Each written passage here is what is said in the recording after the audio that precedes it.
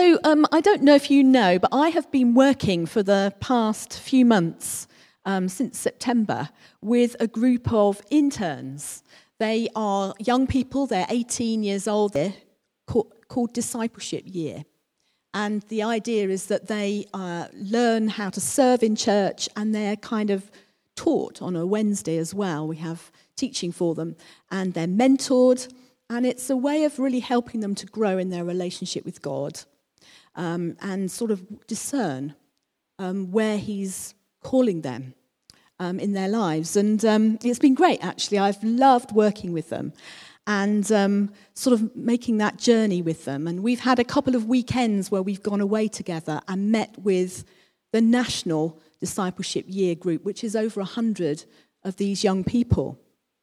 And we went in January, and we were, one of the sessions was about what are we going to do next year? Because that's the big question that all of them have got. They don't know what they want to do next year, and they want to hear the Lord. They want to get it right. And one of ours was talking to us the next week and saying, it's great because I think I heard God speak to me that weekend. I think the same town kept coming up over and over again. People mentioned it. I bumped into people from there. It was mentioned in the talks, and this person was I think this might be what God is saying. That might be where I need to go and study. And he thought that was God speaking to him, and we were excited for him. We were going, yeah, it is showing you for the next season of your life. And then the following week, we were meeting together, and we were saying, how are you doing? How's it going? And this young person said, I got a rejection from that university, the one that I thought God was saying, that's where I should go. I don't understand. I thought I'd heard God. What does that mean? How do you cope with that, And it was a great question. It was a really helpful subject to start talking about. And we found ourselves talking together, all four of us. Questions like, does God really have a clear plan for each one of us? Is it a roadmap for each of us? And we've got to figure it out. Or is that not right? We just kind of make up our own choices and ask God to bless it. Or maybe there's lots of different routes, but the destination is clear. Maybe we need to know where God's calling us, but it doesn't matter how we get there. And what are the signs we should be looking for? Was that king? Or was that just a coincidence, maybe? And what if we get it wrong? What if we just completely miss what God is saying?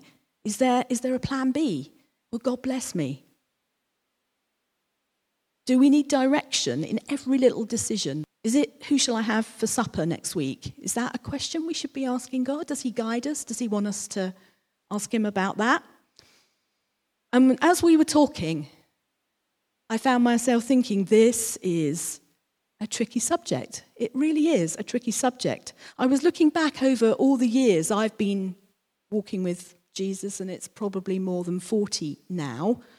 And I was thinking, you know what? I still don't think I'm very good at this. I still don't think I've got this sussed. Every time I come to a big crossroads in my life, I sort of think, oh no, I've got to ask God again. I've got to listen to God. And what if I get it wrong? What if I can't hear him? Even my past guidance, success stories won't help me this time. It might be different this time. God might speak in a different way. And every time it's different. And as I was thinking about that, and our topic for tonight, prayer for direction, it reminded me that there is no formula for this. It's not, there's no technique that we can get, and then we've got it sussed, and we know how to hear God's guidance. It doesn't work like that. The whole thing is about relationship. It's not about technique. It's about relationship. And God is not like a slot machine. We pop the questions in and then tap it, and out comes the answer. That's not how it works. We know that, but I think we so easily find ourselves tempted back into that way of thinking. Well, I certainly do. We might think that the Bible, of course, is our guideline, and it is indeed our guideline for life and making decisions. But in fact, it doesn't always tell us those kind of answers, does it? It tells us the big picture, tells us how we should go about things, and it tells us certain things, but it doesn't tell us which job to take. It doesn't tell us who to marry. It doesn't tell us where to live.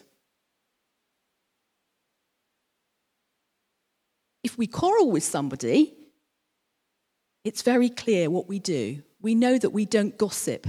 We don't talk about that person, about that. We know that we have to forgive. We know we have to put things right. But on these big decisions that we need to make, it's not always clear in the Bible. But of course, the Bible is pointing us to said that he is the way. And we can only work out the right way in relationship to him. Now, that's all a long introduction to the fact that this psalm is the Psalm of David, it says. It says it's David's prayer to the Lord for guidance. And we know a little bit about David, don't we? He was the most incredible king. He was the one that got it right the most. He was the one who was a man after God's heart. So let's have a look at some of the ways that he prayed in this psalm, because I think they will help us in our attitudes, the right attitudes towards how we pray for guidance. Won't give us the answers necessarily in detail, but what it will do is will get our hearts in the right place so that we can discern what God is saying.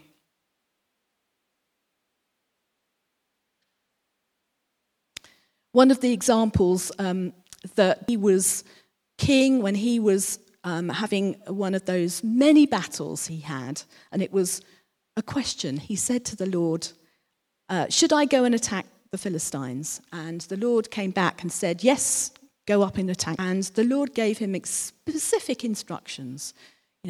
Route them this way, don't go that way. All of those wonderful instructions. And I found myself thinking, wouldn't that be amazing if God spoke to me just like that? Every day, don't go there, go here, don't call him, call her. Wouldn't that be easy? Wouldn't that be great if it was like that? Well, it was like that in quite a lot of David's life. But he was a man after the Lord's own heart. He was so close to God. And so let's have a look at some of the attitudes that he had as he prayed this prayer. I've got a few. I think there's 4 attitudes I want to look at this evening. The first one is surrender. The very first verse says, "To you, O Lord, I lift up my soul." That's how he began. And what that speaks to me of is opening up his heart to the Lord and holding nothing back. It's actually a great place to begin every day with. We could ask, Lord, what is your plan for me? Lead me where you want me to be. Show me what you want to do or say. How could I be a blessing today to those I work with, to those I live with? And of course, Jesus was our supreme example in the Garden of Gethsemane when he was wrestling with that thing that he knew God had called him to do. And he didn't want to do it, but he said, "Not my will, but yours, Lord." But if we're not willing to surrender our plans in favour of God's, we'll not discern the path that he has for us. We have to let go of our agenda in order to discern God's agenda. Don't know about you, but sometimes, if I'm honest, I don't really want God's plan quite as much as my own plan. We have rebellious hearts, like David says in verse 7. Forgive my rebellious ways. But we want to, mostly, don't we? We want to want God's plan rather than our plan. And if we see ourselves in that place, the best way to deal with that is through repentance. Lord, I'm sorry. I'm sorry that I don't really want your will as much as my own. Forgive me, Lord. Sorry, will. In my life, one of the big decisions, we've had to make quite a few through Tim's job of moving to a completely different place, doing a completely different job, living in a different house. I mean, all of it goes together for us, maybe for some of you too. But one time we were living in Hampshire. Tim mentioned it this morning, actually. We were living in a rural place, in a village just outside Basingstoke, and Tim wasn't enjoying the job that much, but I was hating it. I was really hating it. And so we began to pray, Lord, what is next? Please take us somewhere else. This is too hard. And for me, it was a place of loneliness, really. Tim was travelling a lot, and I was on my own a lot in this small village. And we weren't in a local church either.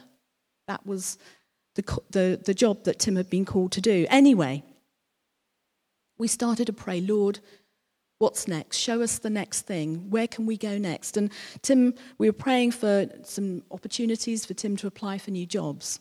And for a new job, it didn't come about. He didn't either get shortlisted or he didn't get offered the job. And it was a long, painful process because we were both desperate to move.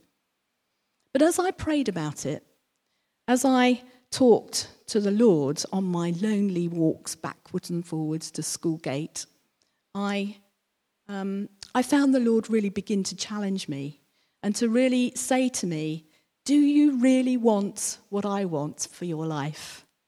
Or is it just your own comfort that you want right now?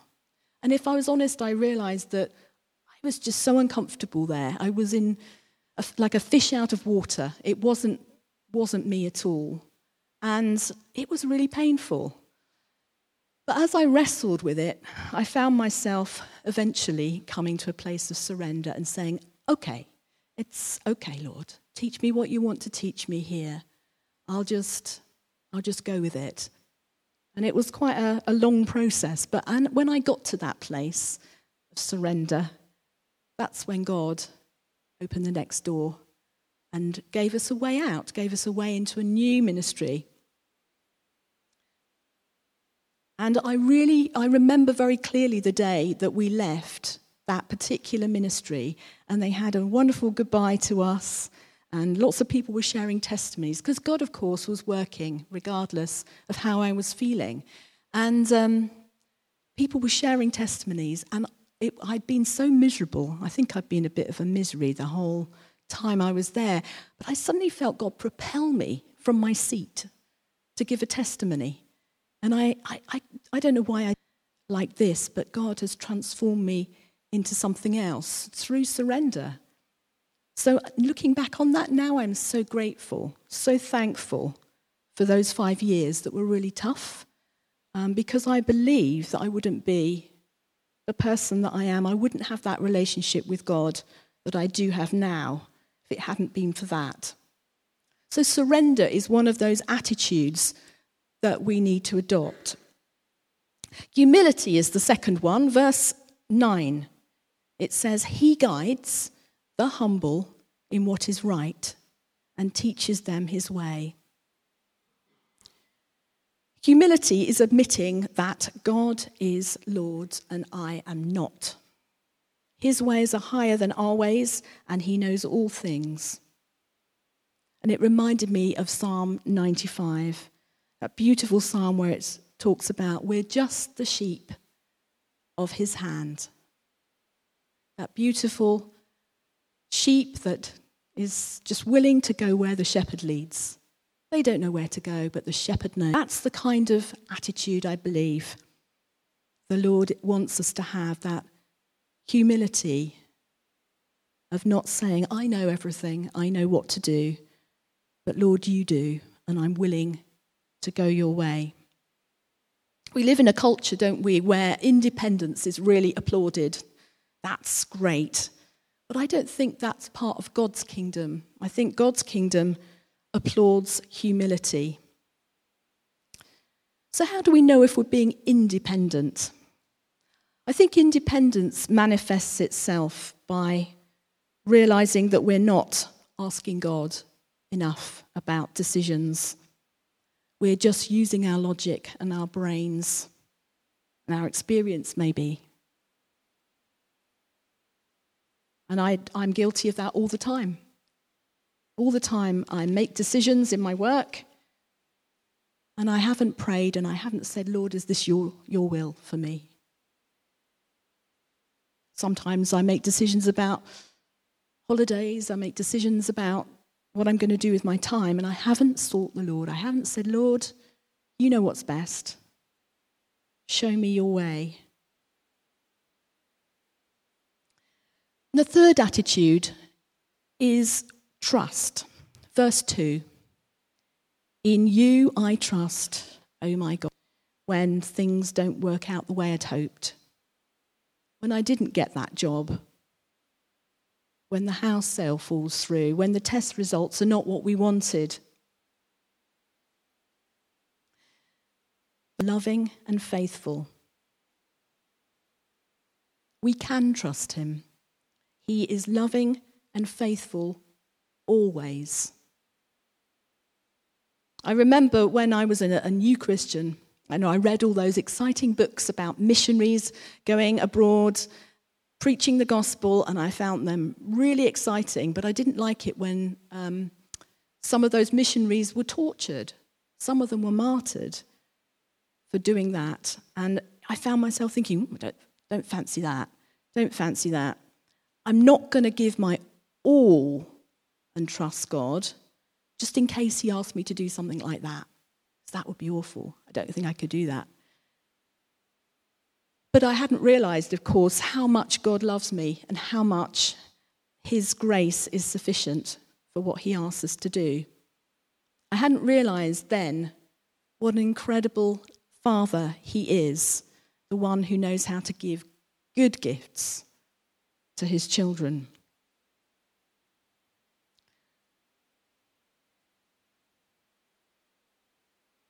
So what do I say to my DY student? I've certainly got it wrong myself in the past. I thought God was saying a certain thing, but it didn't work out. Maybe God was saying it would be good for me, but not always is God's will done. So sometimes I think God is showing you something. He is showing us something that might be good for us, but it may not work out. Maybe that's what happened for my DY student, I don't know. What I do know is that whether it works or not, all things work together for good, because that's God's promise to us in Romans 8:28. In verse 15, David says, "My eyes are ever on the Lord, for only he will release my feet from the snare." And that reminded me of in the New Testament, where in Hebrews we get, "Fix your eyes on Jesus." And that reminded me of Peter walking on the water. He fixed his eyes on Jesus, and so long as his eyes were on Jesus, he could walk on the water. As soon as his eyes were taken off Jesus, he saw the wind and the waves, and he began trusting God, but then we take our eyes off, and we need to look back as Peter did, and Jesus lifted him out of the wind and the waves.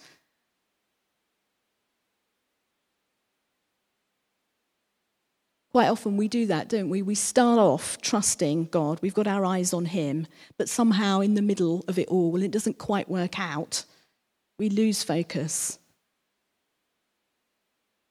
How do we know we've lost focus? Well, I think we know we've lost focus when we start getting anxious, we start getting stressed, and all the details of the circumstances become huge in our minds. I've learned how to deal with that now. I'm much quicker than I used to be at recognizing stress and anxiety, because it's caused by not trusting God. It's caused by allowing fear to take over. And it's very easy to deal with. We deal with it through forgiveness and repentance, asking God to forgive us and saying, Lord, I do trust you. I'm going to trust you. I'm going to get back out of the water. I'm going to fix my eyes on you. That's what I believe David did. The attitude of David is fear of God. He will instruct him in the way chosen for him. In verse 14, the Lord confides in those who fear him. So fearing the Lord seems to be one of those things that we need to do if we're going to be guided by God. I don't think that means fear as I just described, when the wind and the waves are lashing around us. Not that kind of fear. This kind of fear is that awesome God kind of, oh my goodness, type of fear. It's recognizing and respecting God for who he is. It seems as if that kind of awe is part of the attitude that's needed to hear and receive God's guidance. It really means we're saying we want to please God more than myself. We want to please God more than other people. He is number one. And in verse 4, me in your truth.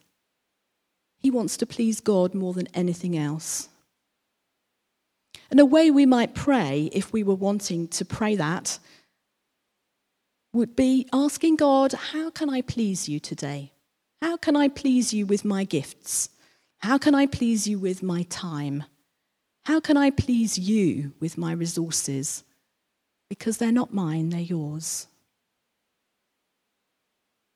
And we've learnt in the last few years also to ask the Lord about things like big decisions, little decisions, like how we're going to spend our money. Rather than just booking that holiday, we'll just say, let's pray. Let's just see if God is okay with that. And one time we felt, no, that isn't what God wants us to do. We wanted to do it, but we didn't think God wanted us to do it. Other times, most of the time, we just say, Lord, is that okay? We recently bought a new car. Big spend. Is that okay, Lord? Do you want us to do that? Asking God's guidance, preferring his will in every decision.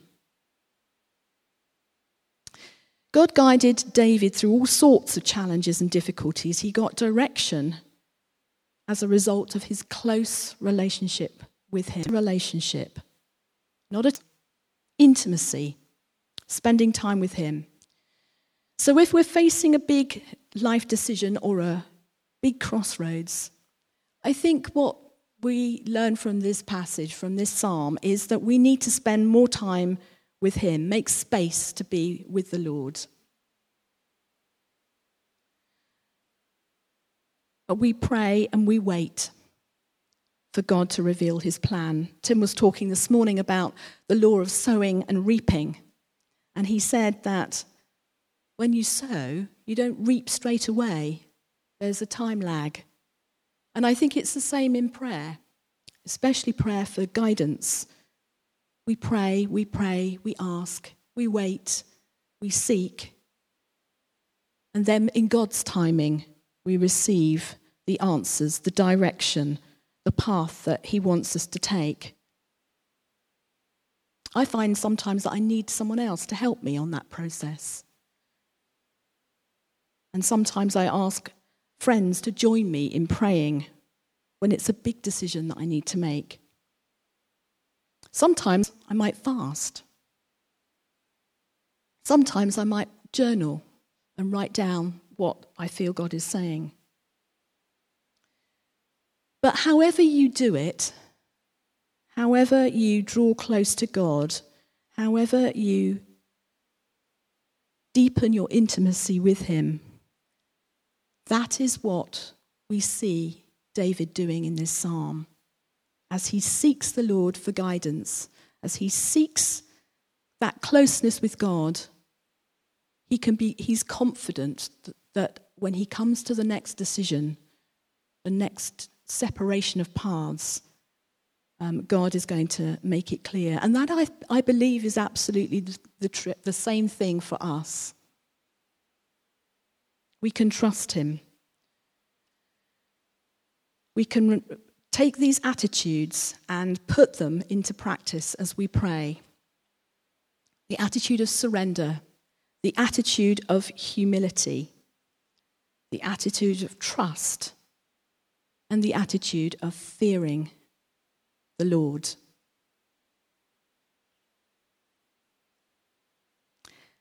Just bring our big decisions, our small decisions, the direction of our lives before the Lord together. Heavenly Father, we confess that sometimes, Lord, we try to do things in our own way. We're independent and we don't seek you. And Lord, we ask for your forgiveness. We ask for your forgiveness when we treat you like a slot machine, expecting the answers to come popping out. We don't spend that time waiting on you. Forgive us, Lord, and cleanse us. We come back to you again this evening. We know that you are the most amazing, loving Heavenly Father who has good plans for your children. And we pray that as we draw close to you, you will draw close to us, Lord, again.